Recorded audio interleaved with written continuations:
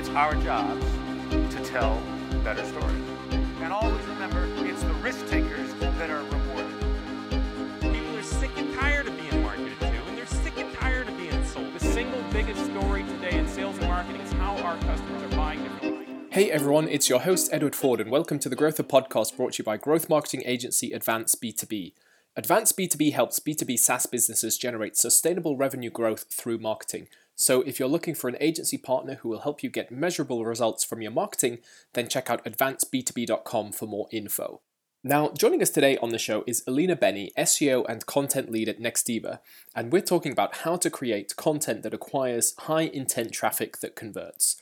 Alina and the Nextiva demand gen team have grown blog traffic by 500% through a combination of hard work, consistency, and a set of high-quality, systematic SEO and content practices.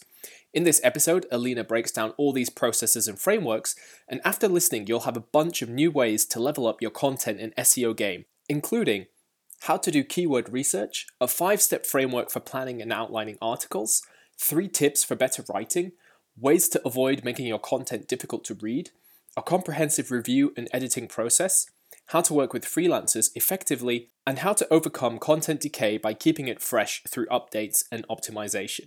Now, grab a pen and a notebook because you're going to want to take notes for this one. So here we go with episode 54 of the Growth Podcast with Alina Benny, SEO and content lead at Nextiva. Welcome to another episode of the Growth Podcast, and it's my pleasure to welcome Alina Benny to the show, who is SEO and content lead at Nextiva. So Alina, thank you so much for joining us today here on the Growth Podcast.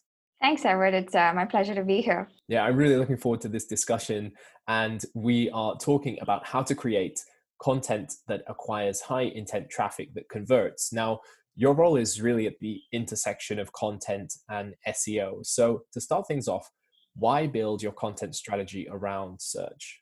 Right. This is like one of those fundamental questions that a lot of companies still have trouble understanding, especially when they're just getting started with content. For us at Nextiva, it really comes down to 3 main things, and that is why we're able to get more customers and get more of a focused audience. The first thing really is authority, is to be seen as an authority in whichever industry you're in. So building your content strategy around that, in our case, it might be voice over IP.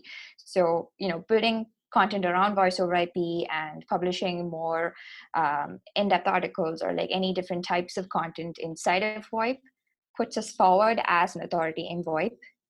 The next biggest, reason why you should build content or your content strategy around search is definitely brand recognition. And the third thing I would say is probably link acquisition, because you cannot grow as, a separate entity. You definitely need different people to link back to you. You need partnerships. You need to be mentioned all across the web for not just Google, but even users to recognize you as a powerful brand in whichever industry you're in. So I'd say that's why content strategy is very important. It plays a crucial role inside of establishing you as an authority, as well as gearing it towards search. It just makes sense because all of these things come together for you. Yeah, absolutely. And I think we could dig into your process and really open that up. So I think everything starts with keyword research. So how do you identify keywords that you want to target and rank for with your content that will, of course, attract the right audience? Yeah. So like most SEOs or, content experts would tell you, the fundamentals of it all is keyword analysis. And the most simplest way to go about doing it is looking at your industry terms. We do a few other things on top of it. A couple of things being, I think, pretty unique to us. So apart from if I were to go back to Nextiva's example, which is more focused on VoIP, there are, even just looking at any keyword tool and you type in VoIP, you get your basic thousands and thousands of keywords around VoIP and different combinations and permutations of that. Another way to look at it would be to look at your competitors' keyword strategy, where are they getting traffic from? Where were they mentioned? What is their backlinking profile looking like? Did they get any new mentions or links that we don't know about or we're not listed at? So that's the second way you could approach it, which obviously is called competitive SEO. And then there's the original creative ideas. Sometimes it may not be the keywords that are the most obvious options, but I feel like for credibility, it's important that you mix your keyword, target keywords with, original research. And then, it could be around any sort of industry benchmarks that you want to set that can later be used for linkability, like establishing yourself as a credible source so that later on you're creating content that can essentially get you more backlinks. And so that's where we do sometimes, instead of just focusing on the industry keywords that we chase, we also look at ideas that could help us potentially improve our linkability angle. And then what, comes up is, I'd say, content gap. So when you're publishing content on a very regular basis and you've hit your, baseline keywords, like all the obvious keywords that you should be hitting as a company in a particular industry or vertical, you start noticing, okay, it could be from the people also ask box or like related searches at the end of the search engine's results page. You start noticing these other ideas that you probably didn't already cover. And that's where, you start creating your next list of keywords, which is, essentially the content gap keywords. And the final thing that I really like, and something that we strongly advocate at Nextiva, is the gold mine of ideas and like potential keyword research that comes out of listening to sales calls. Because we're so deep into whichever industry that you're in, like as an SEO or a content strategist, you forget that your audience may not be as educated or about the industry and industry terms. So it's always good to like listen to sales calls and like answer those different questions that keep coming up. And, that's why customer interviews or sales calls always give you new keyword ideas as well. Yeah. Yeah, I think that's a really good point. And there are so many good ideas and opportunities to create content based on what is happening in your sales calls. So I think for sure that's a great gold mine of ideas when it comes to content creation. And I think marketers often look at keyword difficulty and search volume when deciding what to target. So what numbers do you look at and how do you decide when you found something you want to go after? Yeah. There's traffic and keyword difficulty, which, like you said, are the most obvious benchmarks to decide whether or not we should be going after a keyword. But especially when we're working on organic landing pages, or be it sometimes even the content for our blog, we like to look at buying intent. And how we look at that is the CPC. Again, it goes back to what I was telling you about whether or not these core ideas turn up on sales calls as questions. And then also kind of figuring out where we'd be able to place this content. So it's one thing to cover all your bases and cover all the different focus keywords that you should be going after when you're in a particular industry. But once you've crossed that stage, that's when you start thinking more deliberately about where you're going to place a piece of content. Is this going to go into a nurture campaign? Is this going to be inside an ebook? Is this going to be a CTA on like a blog, which you're not going to get? So just kind of trying to figure out what the buying intent of a particular keyword might be. And if the buying intent is extremely high, I'd rather focus on that than spending all my time on a top of the funnel keyword that's not going to affect my bottom line at all. Another thing that we've recently been forced to look at quite often are obviously the sub features. Whenever you have quick answers, whenever there are a ton of sub features that kind of take away from the click-through rates, we try not to focus on that. So we do look at some of the CTR numbers, what they're looking like and how that's affecting the click-throughs. And this is another, I think it matters for B2B SaaS specifically, is that you see a lot of directories starting to take up more space on the search engine results page. So anytime, if I were to give you an example, that might be anytime you append the word software to any of your search queries, you suddenly start noticing a lot of different like customer review websites or like directory websites ranking. And we try to stay away from those SERPs as well, because while we might rank because of our authority in VoIP, it's not always, that's not really the intent of that query. So why try to, hijack that? So I think while traffic and overall keyword difficulty is the baseline filtering criteria, these different aspects also decide whether or not we go after a set of keywords. Yeah, really good points. And moving on then from keyword selection, the next step is outlining it and creating articles. So how do you do this to ensure your content is optimized for search and follows all the SEO best practices?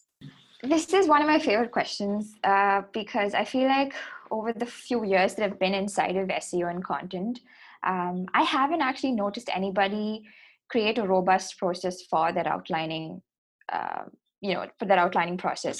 So we were sort of put in this position where we had to create a clear outline because we started working with so many freelancers. Because I don't know if you know, but the demand gen team at Nextiva is very compact.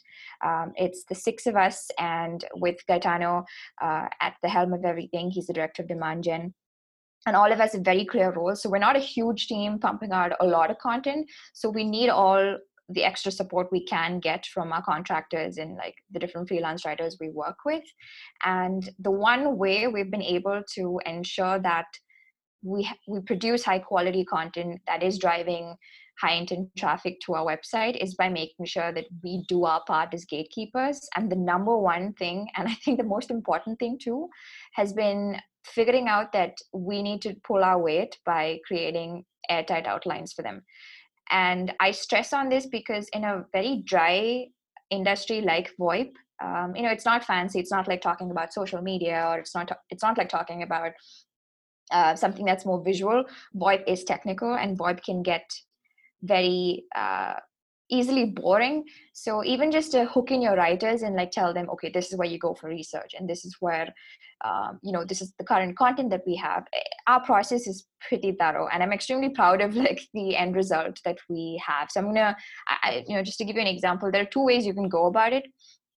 With some of our experienced writers, we don't really have to give them the full extensive outlines anymore because they understand the process. And I think Aaron Orendorff from Common Thread Collective, he also talks about this type of an outline style, and this works for general B2B content as well.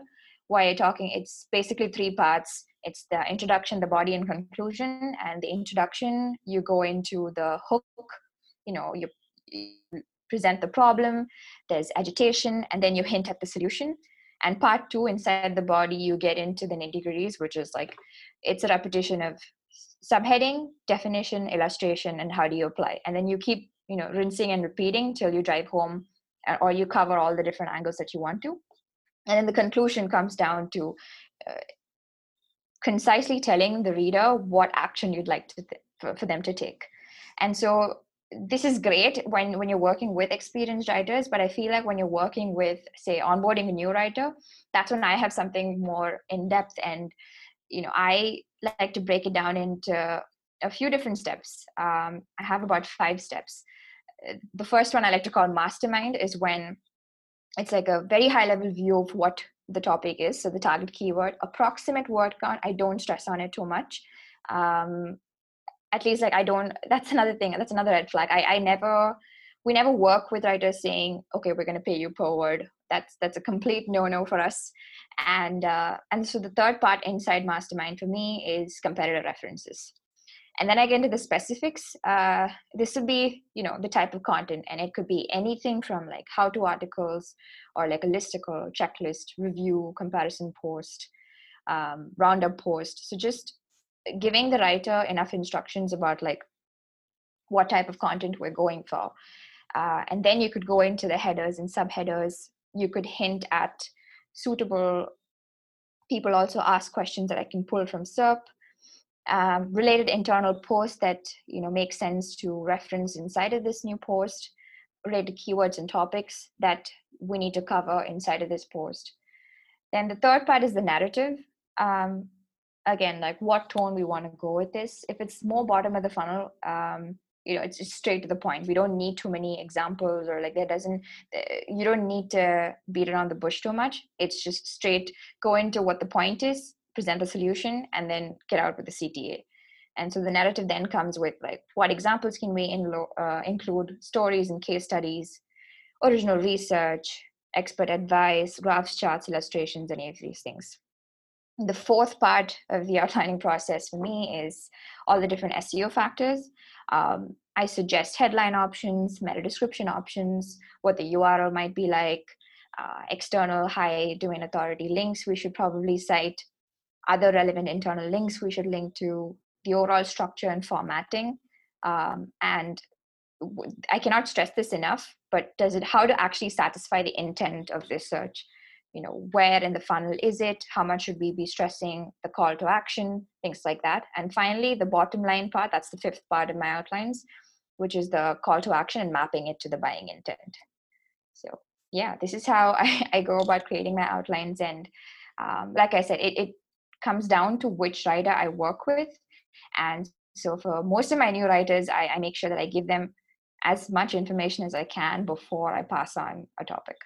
Yeah, this is super good advice. And I love this framework with 5 parts. I think that's going to be really useful to a lot of people listening. So I hope everyone was taking some notes there. And then once you have a draft, once you've actually written the article, the next step is to actually edit that. Now, you actually wrote a comprehensive list of your editing and review process on LinkedIn recently. So can you talk us through all the stages of how to edit your content before publishing? Sure, yeah. And this, again, is one of my favorite parts of the entire content production process. And this is, again, something that I built during my sales hacker time, and then something that I refined once I moved to Nextiva as well. When you have a lot of volume of content going out, you may not always remember what the outline that you submitted was. So the number one step is to quickly skim and see if the final draft actually meets the content outline specifications. Are we covering the core topic? Are we on point with the intent? And do we have all the related topics and keywords in there? Just like a basic skim of the final draft. The next step is, I never publish an article without at least writing 3-4 headlines for it. And I think about like whichever, I think about like different headlines for WordPress and different headlines for SEO. So, those two are in 2 separate columns, and I have that ready. With the WordPress headlines having a little more leeway for creativity because I'm not writing for a search engine per se. And then it comes down to making sure the introduction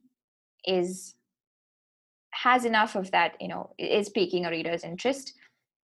We don't really, I'd say it's very difficult to do that with B2B content, especially when it's not an opinion piece. So that's where, all the different things that I mentioned under the narrative part of the outline comes in, where, any examples, original research, graphs or charts, numbers that you can come up with, just to kind of make the introduction count, And one thing that we've learned the hard way by scanning at a lot of different blog posts as well as even landing pages is that sometimes it's okay, especially when there is high buying intent, to include your CTA, like whichever link it is that you want to promote, or that should be the final action for a reader or user. You can hint at it in the introduction, because not everybody's going to go through 100% of the article like you do, and sometimes people just want to get to the point. So we've started making it a habit to talk more about the final CTA, or even sometimes include the final CTA subtly in the introduction. I know it sounds counterproductive, but it's been very effective for us. And the next important thing is, which when it comes to editing, is also making sure that you have an article overview. And so including jump links, a huge game changer. I still see a lot of large publications, as well as even B2B blogs, ignoring this part. Nobody, like I said, is going to read your entire blog. So don't expect them to literally scroll down to every header or every H2 and H3 that you have. give them the flexibility of having it as jump links right on top after the introduction. And making sure the editing part actually comes in to make sure that those jump links and the anchors for those are actually clickable, like make it interesting. And then it comes down to making sure that you have skimmable H2s and H3s as well as inline CTAs. These are the different elements that stand out from your body copy, and you have to make it count. Like, get creative with your inline CTAs. And I would highly advocate for removing any intrusive CTAs, so no like overlays or anything, especially when it comes to long form content. I find it very annoying, so we abstain from that at Nextiva as well. And getting your numbers and sources and product offering, again, only weave it in where it makes sense. And when you're working with freelancers or like any external writers, this is the part that I've seen seems to be a little difficult for most of them, because they don't understand the product as much as you do. And that's where an in-house SEO or like an editor comes in and make sure that you're connecting the actual content and drawing a fine line between that and your product offering. You have to be ruthless with readability. I'm a big advocate of these different things I'm going to tell you now: short sentences, active voice, and bullets. You can never go wrong with these. You don't really see this in a lot of journalistic or publications per se, but in B2B, this is almost like the silver bullet, short sentences, active voice, and bullets. So if you can keep saying that in your sleep, that'd be awesome. I'm not a grammar expert, so over time, I've realized that I keep noticing similar mistakes from a lot of different writers. So I make sure that I have like a handy list of like a checklist item sort of a thing for all the grammar shortcuts that I want to make sure is covered for every post. Things like, removing occurrences of phrases like in order to, own, in fact, a number of. These are all phrases that make reading very difficult. And so just immediately I'll do like a quick search for these terms, and if they find a way somehow into the draft, it's gone. I delete them. Spelling out numbers from like 1 to 10, making sure that British English versus American English, that you're covered there, things like that. I have it as a grammar shortcuts that I make sure that every different post goes through. And then comes like linking to relevant internal posts, as well as linking to external high domain authority posts. This is important, again, to try and this is a conscious effort to try and not be super self-promotional. Whenever you can quote external websites, especially like high domain authority websites that can give you numbers, it could be like an infographic, an image, anything. It adds to the credibility of the entire draft, really. Otherwise, it's just your own opinion. But this also shows that you've done research. And so those external links are very crucial. And when it comes to internal links, and there's no better way to start ranking fast and to show Google the connection between the different posts that you are putting out. So internal links, I'd say good numbers anywhere between 4 to 5 or like 4 to 6 for like 1,500 word post. And this is another thing that the next thing what I'm going to talk about is, I think, a crucial thing that makes us stand out. Or in fact, any blog, if you have a lot of companies publishing a lot of different articles and you feel like it's saturated out there, the number one thing that can make you stand out is original explanatory screenshots and diagrams. And you don't even have to reinvent the wheel here. All the information is already out there. What you have to do is, ask for a dedicated designer for your content team and make sure that you're giving them enough instructions to make sure you're building beautiful illustrations and diagrams to make your blogs stand out. And, whenever you get those rich snippets, these pop up too sometimes. And, that's a huge win. And making sure that you're wrapping up with a recap and a clear CTA. Again, it might seem repetitive, but like, make sure your CTAs aren't all over the place, that you have one consistent CTA and that you have a recap of whichever are the crucial points inside the article. And that's how you wrap up. Whenever I edit, I shut myself inside my room and I start reading out the draft out loud. This helps me sometimes even notice mistakes that I might have not if I were reading quietly. So, that's a helpful tip that I think might work for people who are always editing or like have a ton of content to edit all the time. And as you probably guessed, like VoIP is very technical, and I'm not a technical person inside of VoIP. I just, fake it till I make it. So it's always good to get a domain expert to vet anything that is technical. Otherwise, you're putting your brand's credibility on the line. So I'd say these are the different things that, no matter what vertical you are in inside of B2B, or even in e-commerce or B2C, I'd say this applies. Yeah. Wow, that was so much good advice packed in that answer. And there were so many good points. I think especially there at the end about reading your content out loud. I think Drift had some advice when it comes to marketing and content and copywriting, where they said, if you wouldn't say it out loud, don't write it down. So reading it out loud helps you understand, is this something we should be writing? And I'd love to ask, do you create most of your content in-house, or do you mainly work with freelancers and partners? How do you balance between the two? Yeah, so we do a whole bunch of content, especially bottom of the funnel, in-house, just because we're the product experts and we know more about VoIP than our freelancers might know of. But because the team is such a compact team, and because, literally we have one dedicated copywriter, and then it's all of us wearing multiple hats. We do have a team of like 5 to 7 freelance writers that we carefully vet and have been us with quite a few years. So yeah, that's good to know. And there are a lot of steps to this process. I mean, we've spoken about research, outlining, writing, editing. We'll come on to conversion rate optimization in a moment. So how many people are actually involved in this process? So from like the actual SEO gatekeeper, which could be one person or two, depending on like the team you're in.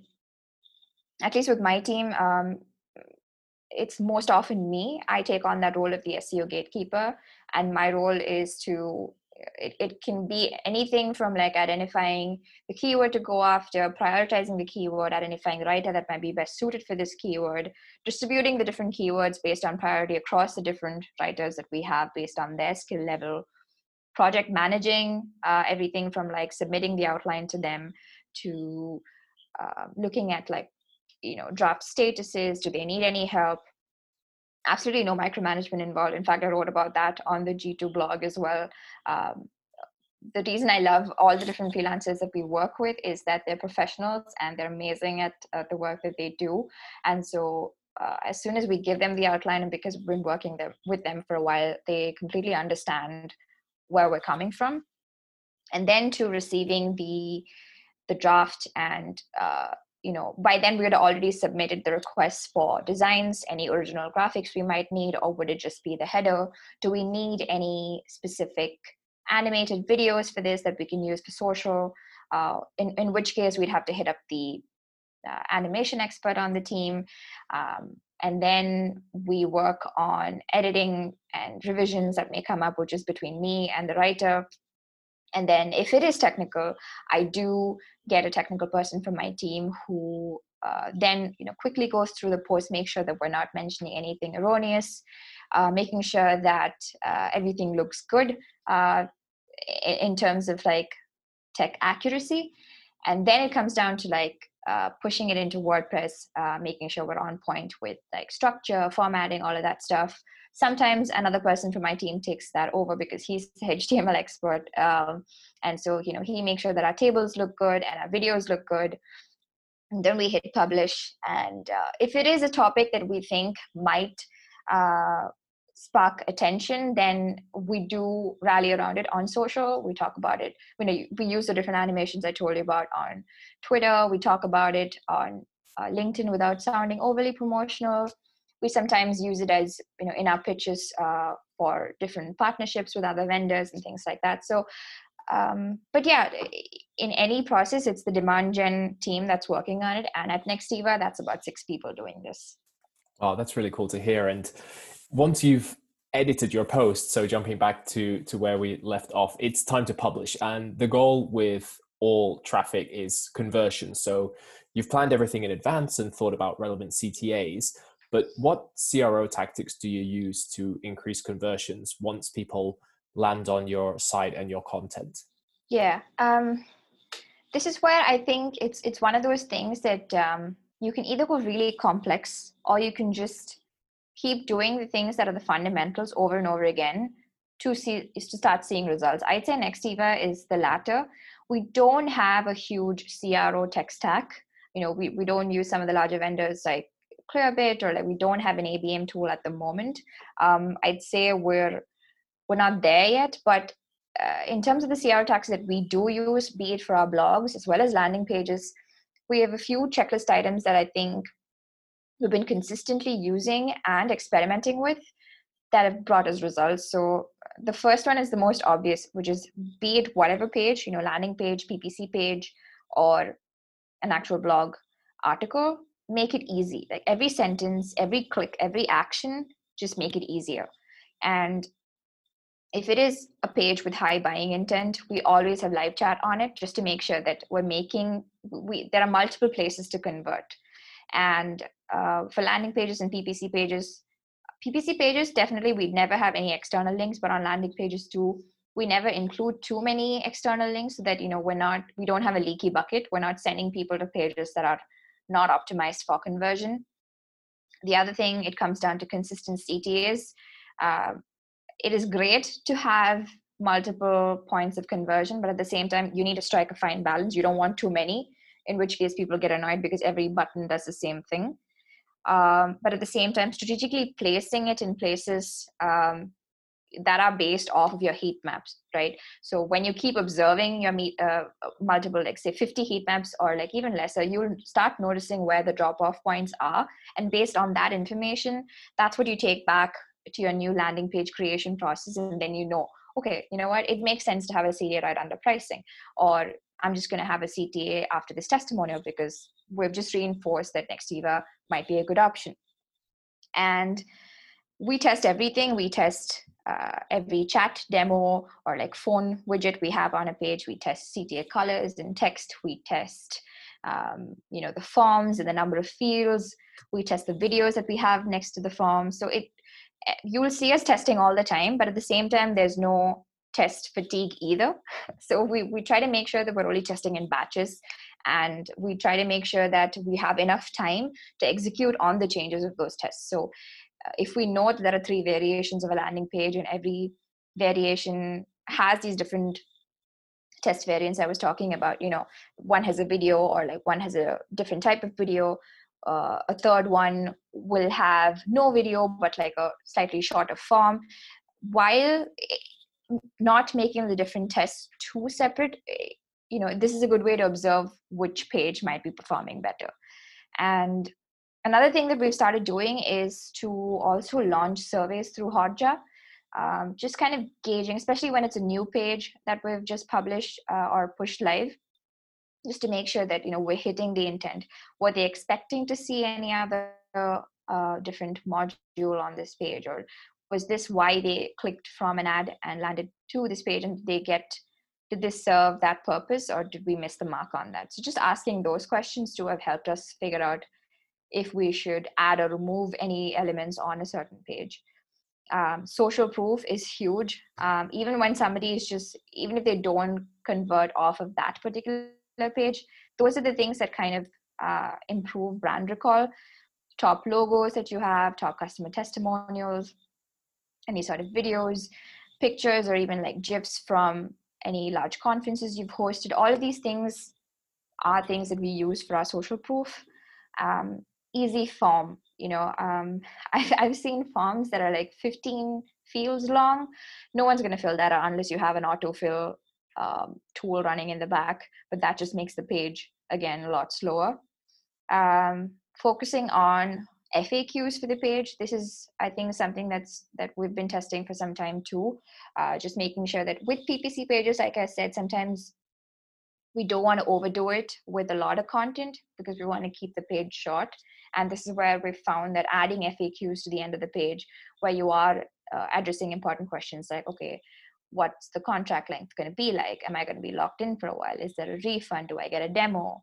How do I cancel? Or it could be anything specific like that too. Does a white phone, make sense for me?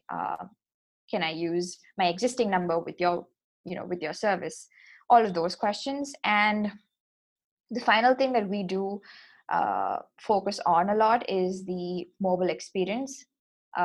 It's never the same, or especially with our crucial pages, we make sure that the web version is, if it's more expanded, the mobile version is a lot more compact, only has important, we hide certain images, we hide a lot of animations, just to make sure that that experience is fast enough and is pointing people to the right CTAs. And I think the final thing that I'd probably add is also to make sure that you don't have any sort of intrusive layer, intrusive like pop-ups, because those are very annoying, especially for a page that is focused on conversion already. Like you have multiple CTAs across the page. We were doing experiments, and we, I think, have most definitely identified that we will not be doing overlays for a page that's already conversion focused. So yeah. Yeah, super good advice there. And SEO is certainly a long game. So how do you monitor the performance of a post, and what are the KPIs you look at in terms of measuring success of your content? I would say that at Nextiva we try to bucket them into 4 different things. So a post or landing page or any asset could be a success if they fall into any of these 4 different categories. And those are this. Is it a topic that's earning you leads, high intent CTAs, ebooks, things like that? Is it a topic that's driving revenue? Is it a topic that's driving traffic? So we look at snippets and rankings and click-through rates. Is it a topic that's driving linkage and coverage outside? And that's getting us a lot of backlinks back to Nextiva, which then results in better co-marketing and link partnerships and things like that. So I'd say this is what we focus on most, because we're in demand gen. I feel like we're one of those teams that are heavily focused on the bottom line for the company. That's why we don't stress too much on the MQLs. For us, it is most definitely, at the end of the day, how much MRR did marketing bring. So yeah. Yeah, that's what it comes back to at the end of the day. And with a search first content strategy, you often see what is called content decay, when rankings and traffic can drop over time. So how do you update and optimize your older content to keep it fresh and keep it ranking?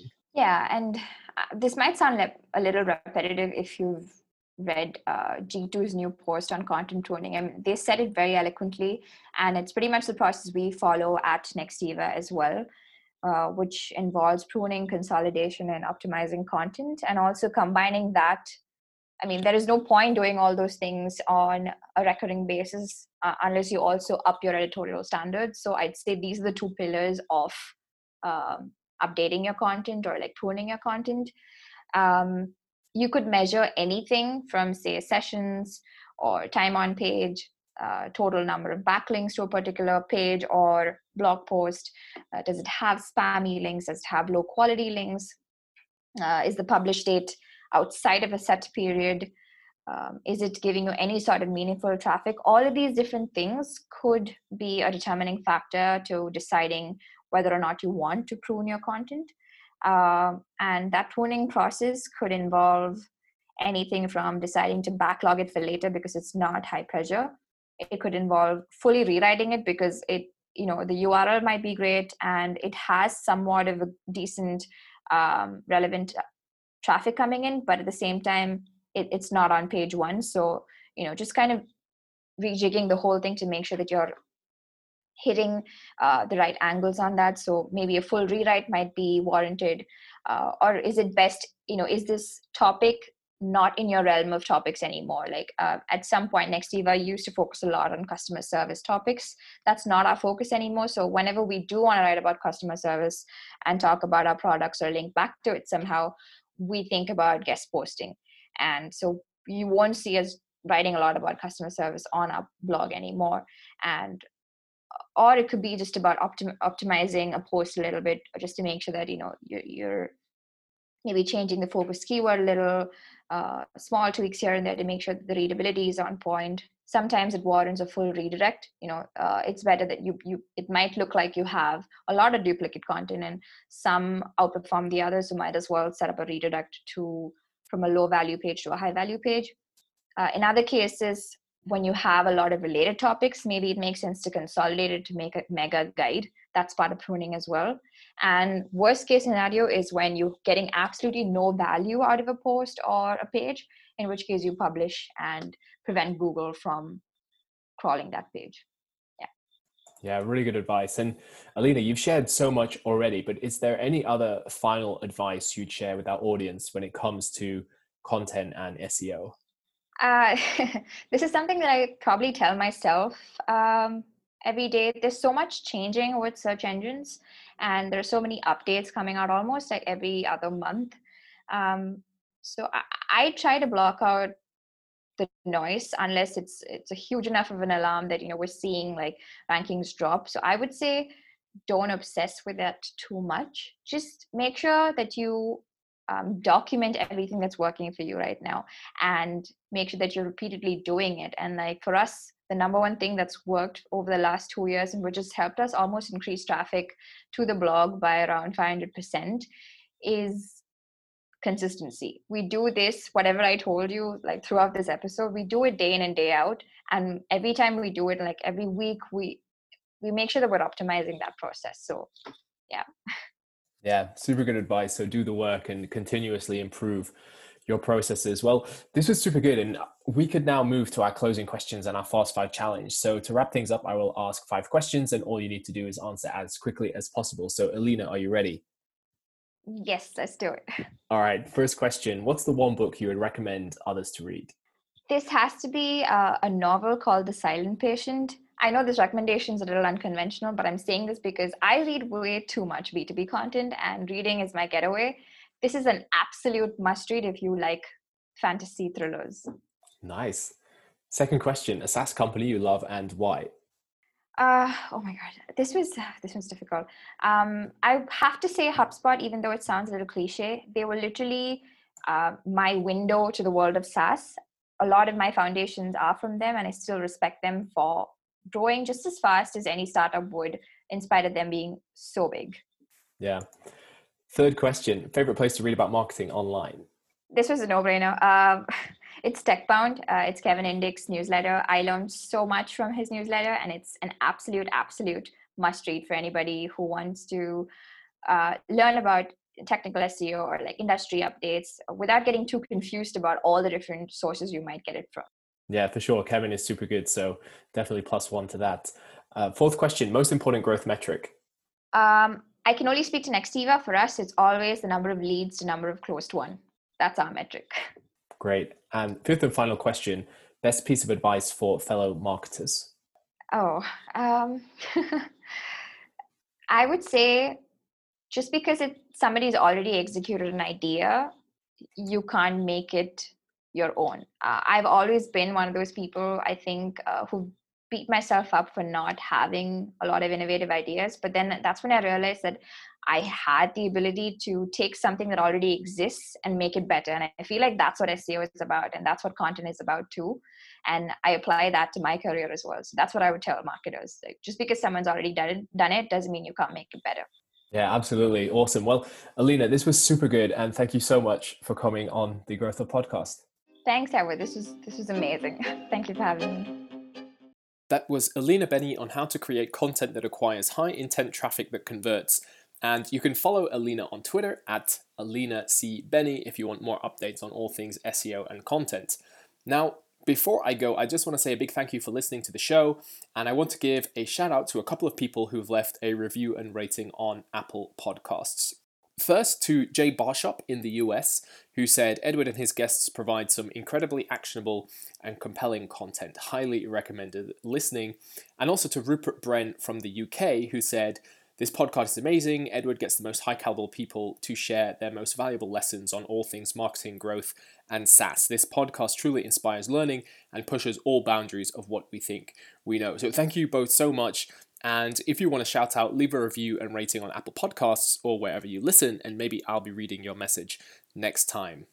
Now, as ever, you're always welcome to reach out to me on Twitter at Nordic Edward or connect on LinkedIn. So thank you so much for listening to the Growth Podcast brought to you by growth marketing agency Advance B2B.